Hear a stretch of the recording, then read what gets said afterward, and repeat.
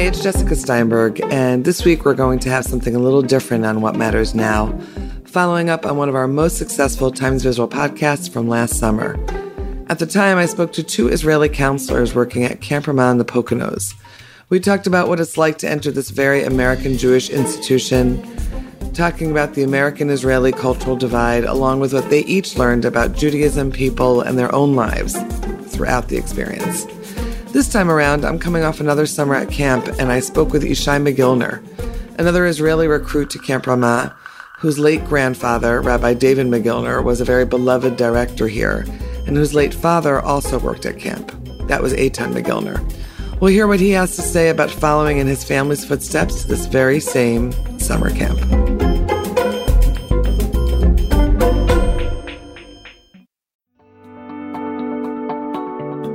The Technion Israel Institute of Technology is where some of Israel's brightest minds ask the biggest question of all. What if? What if they could take on the world's biggest challenges?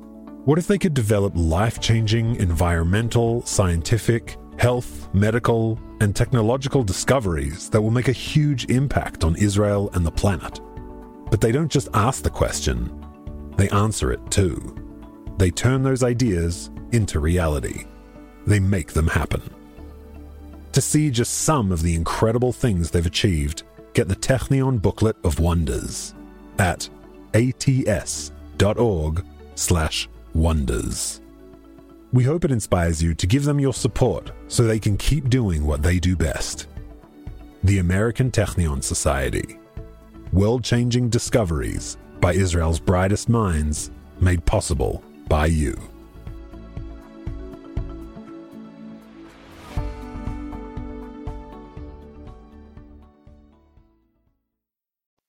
So I'm here with Yishai Mogilner. He goes by Yishai and Yishai, and for the purposes of our conversation, I think we'll do Yishai.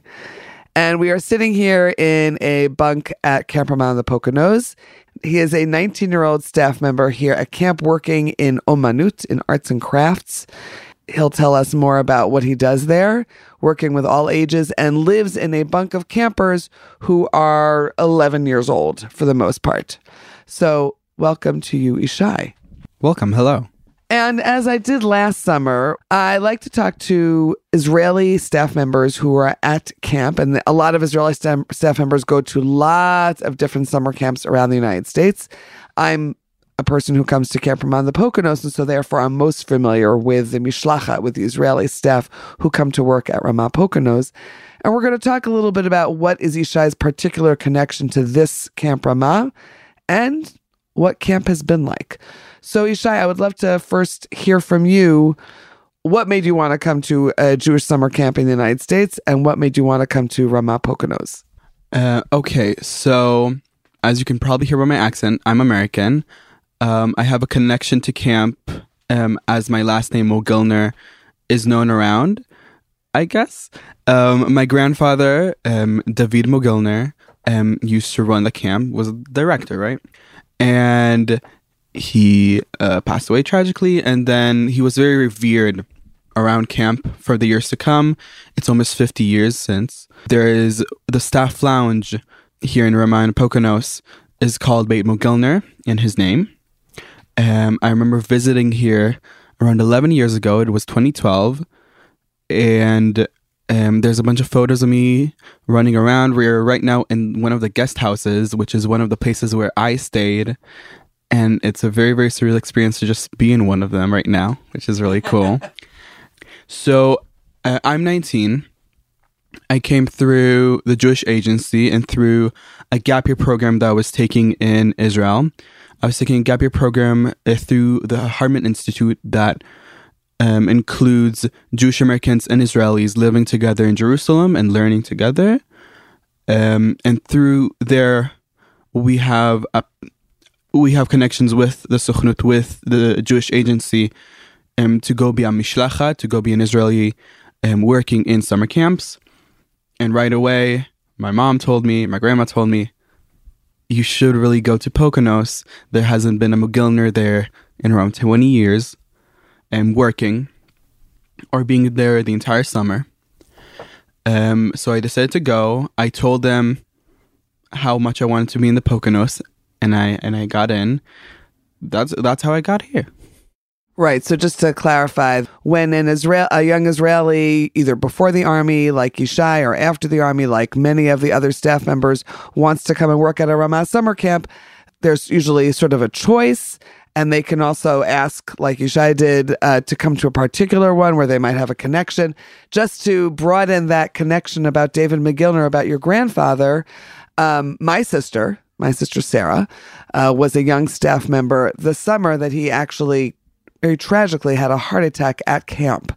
And it was a very, very difficult moment for camp. But more than that, because he was such a beloved director and had really given a direction for the camp for many years, is why there is still this very deep connection to the Mogilner family. There is this, as Yishai was saying, Beit Mogilner, the Mogilner house, so to speak, which is staff offices and a staff lounge.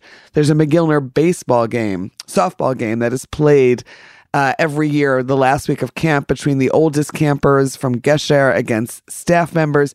And these are things that really carry on the Mogilner name. And then to have a Mogilner in camp again is quite a thing. Moving on from that, Yishai, I want to know, what were you looking for out of this summer besides reconnecting to this camp that has meant so much to your family? What did you want yes, you have American heritage, but you're someone who grew up in Israel. And that creates this dual identity, but you're an Israeli guy. You're an Israeli person. So what did you want out of this summer?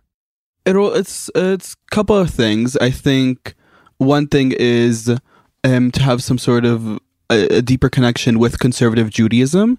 I still grew up on varying pillars of conservative Judaism, but in Israel, you don't have a lot of it. There's very specific places, specific towns who are known for having conservative Judaism. But in general, throughout the entirety of Israel, it's not that very apparent.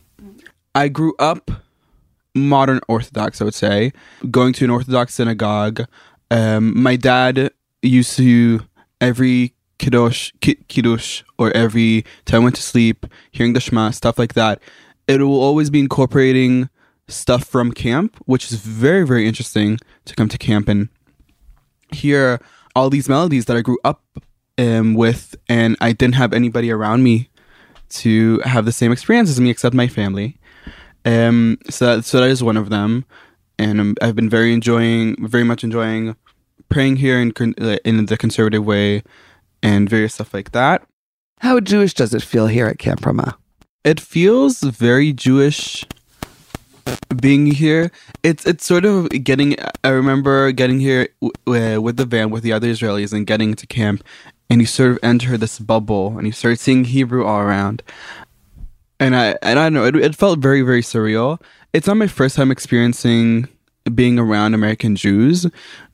It's a very, very different experience having people that for them being Jewish is not muvan me'elav is what we say in Hebrew, but it's I guess obvious will be the best way to say it. In Israel, you don't have to be an observant Jew completely.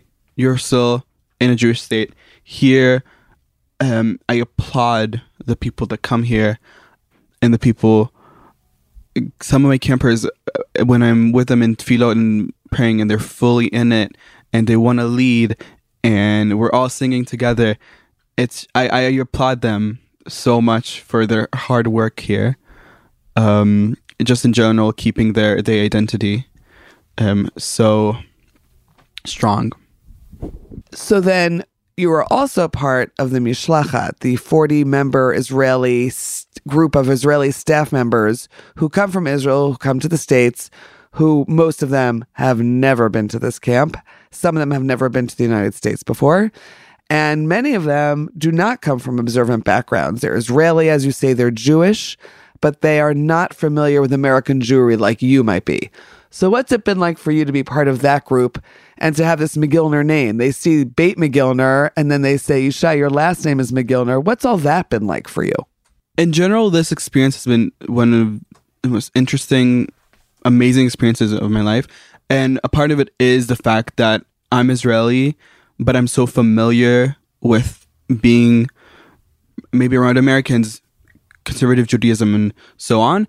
It made me feel very in the middle and very connected to both sides. I can fully understand both sides of an equation completely. In the start, I was not very loud about being a Mogilner. I think the Americans knew, some Americans, there's still staff members that go up to me from the more older side that they remember, or their parents remember my family, and they tell me these really cool and fascinating stories about my family, and that has been an amazing experience on its own. With Mishlachat, it was Mishlachat especially that I didn't want to say it because I felt embarrassed a bit to come up and say it feels like I come up and when I say it, I say I have a leg upon you, or I'm somehow better, and it made me feel awkward because I don't feel that way, and it feels like bragging, saying, oh, I know much more about this camp and I will be much better and I won't struggle. Because Israelis, there is a culture shock. Very different people in the way we act to one another, the way we speak, the way we handle problems and situations. And I think I didn't realize first of all, how Israeli I am, which was very, very, it's fascinating to me how much I feel the most Israeli I have ever been while being in a Jewish summer camp. My connection to Israel is stronger than ever from being here. Also, mastering both languages is another thing that, again, I'm a bit iffy about and I feel a bit weird about because I see my friends struggling with it. And I can't feel their struggle, and I don't want to say bad about it, because then it just makes me feel worse about it. But I like to help them out, I guess. I sound cocky. Not at all. I get it. The struggle is real, in a very real sense. Talk to me a little bit about some of the moments where you have felt more Israeli than ever, or what makes your identity feel even more pertinent here, Dafka here in this Jewish American summer camp. Can you think of any examples? I'm just going to add while you're thinking that Yishai works in arts and crafts, which is a big staff. A lot of longtime adult staff members are in that, as well as Israeli staff members. There's woodworking, there's ceramics, there's beading, there's all the usual things that you'd find in a summer arts and craft. And you do, I know, a few things, including origami. And you live in like as I said, in a bunk with 11-year-olds and other counselors. So I'd love to hear a few examples about what it's been like. If you can remember some examples of what it's been like to feel particularly Israeli here, or to talk about what has struck you in this experience that you've had of interacting both with American staff members who are your age and the campers. I feel, in general, while working here, a specific struggle I was I was dealing with a lot was handling critique. In Israel, critiques are very straightforward. If you're doing something wrong, or if you're doing something a bit in a certain way that is not highly favored, you will be noted upon that right away. And it's less like that here. Sometimes you need to ask around. I remember asking my counselors one night, and I felt weird about it. Coming up to them and saying, "Hey, I'm doing a good job, right? Do you have any pointers for me?" Because I'm so regular for people noting if I'm doing something in a wrong way. That has been the main difficulty. With my kids in the bunk, there's not necessarily any struggles I've had with them. I think also with that, Israelis are less cautious, maybe, with kids. Not in a bad way.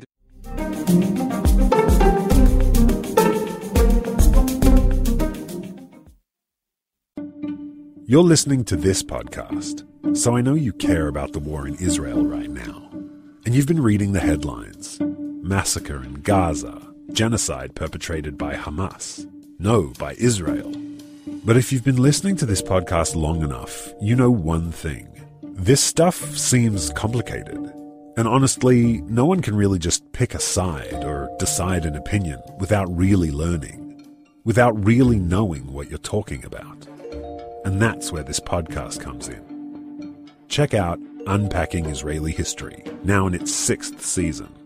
They have episodes with topics ranging from what is Hamas anyway, to whether Israel should ransom captured soldiers, and the history of Israel and its disengagement from Gaza in 2005. Unpacking Israeli History cuts through the noise and helps you understand Israel's present through understanding Israel's history. So, educate yourself. Learn the history behind the headlines. Find Unpacking Israeli History wherever you listen to your podcasts.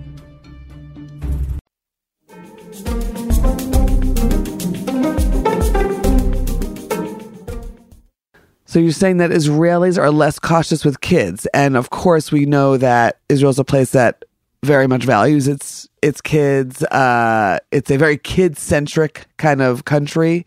I always say in my working world of arts and culture, there is no restaurant that does not welcome children. It could be the most high-end Michelin-starred, we don't have a Michelin-star restaurant, but that kind of, a chef-oriented restaurant, and kids are welcome. So I think it's interesting what you're saying. There's a very high value placed on security and kids' welfare here at camp because we are all about the campers. And yet there's a different way that Americans and Israelis think about children. I think it's more about how we view sheltering kids from the outside world. I would rather prefer to talk with my kids and explain to them if they're wondering if they're not, of course, not in any shape or form explicit or stuff that are very not inappropriate. It's not about that. It's about if there's something that is hazardous. I don't want to go up and right away say, no, don't do that, and not have it explained first. I'm going to say, wait on that. I will explain the situation fully so they can understand what they're doing instead of just hearing a no in front of them. If my kid is asking questions, I want to explain to them. I don't want to give them a straight answer of just because. Not saying that's the difference between American and Israelis. I'm just saying it's me. Do you ever find yourself interpreting, in a sense, situations for your fellow Israeli staff members and friends, given that you do have somewhat of an American background? You never lived in the States, but you had an American parent, 2 parents? One parent was American born.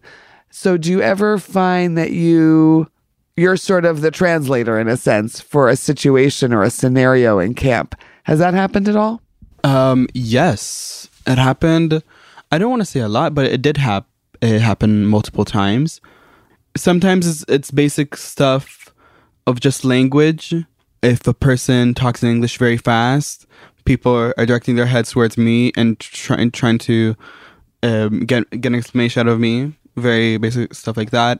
If it's something that's going on with a kid and they maybe don't understand, I can maybe get out better because of me being more fluent in the language. What about your counterparts, the other American staff members? Did you have any preconceived notions going in? You are the same age as some of them, as some of the younger staff members who generally age and range from 18 to 22, 23, 24.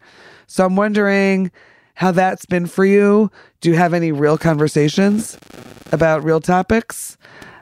And is there anything that struck you as really unusual or interesting that you wouldn't have expected in those relationships?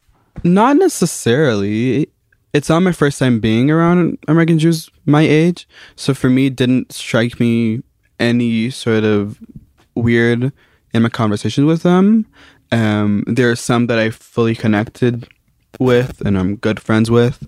Never felt a major issue. Find myself, I guess, a bit more connecting with the older workers, maybe because of the connection of my family. But I find myself most of the time talking to them. If it's in Omanut, the workers there are amazing, and I love talking to them. Okay, as we head toward wrapping this up and kind of going back to where we started, this particular Camp Ramah, which draws from the Philadelphia and southern New Jersey area, is very generational. You often have third and fourth generations of families who send their kids here. You'll often have campers whose parents and grandparents were campers here. That there's as we say, there's a gazebo that has called couples gazebo that has plaques of couples who met here. As we said, you have your own deep connection here. Sometimes campers here, very often campers here say that the 2 months they spend at Camp Ramah are their best months in the year. And they come back summer after summer for that reason. And they think of this place as the place where their best life happens. What do you think about that?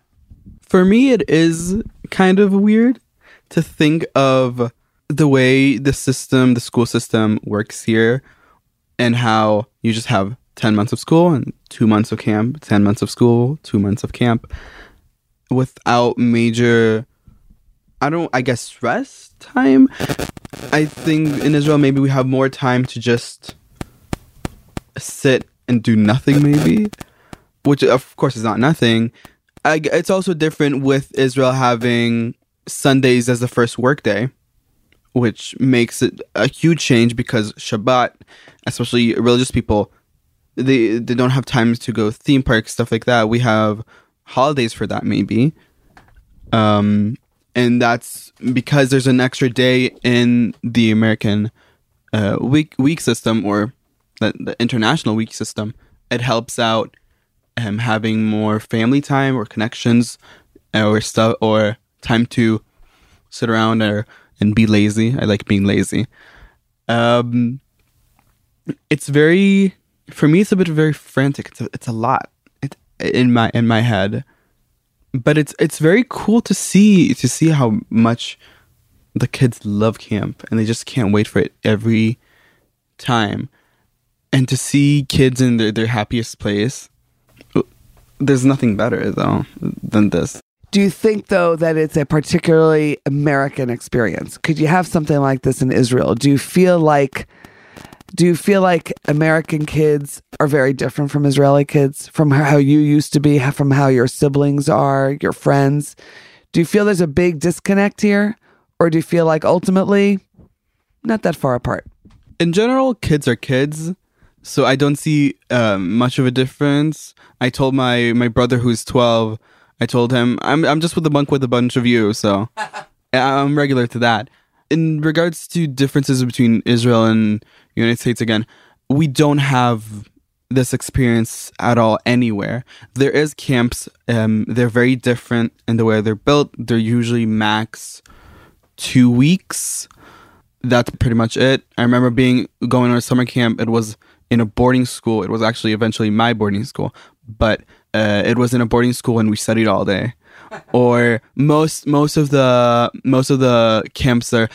Also, we don't have a lot of space. I'll say before that, we don't have a lot of space to have camps. The fact that you can just drive 3 hours from major cities and just be in huge forests and just get a place to have a camp, that's not a possible thing at all.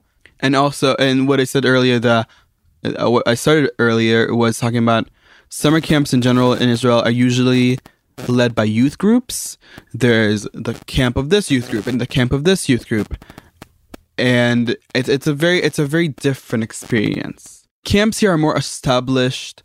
They have their buildings. They are very, very stationary. They stay the entire year, and then you come back, and they're kept well. And I feel like camps in Israel are not built like that. There's not a very specific permanent place or a very specific organization that runs summer camps. There's a summer camp of this thing, there's a summer camp of this youth group, of this school.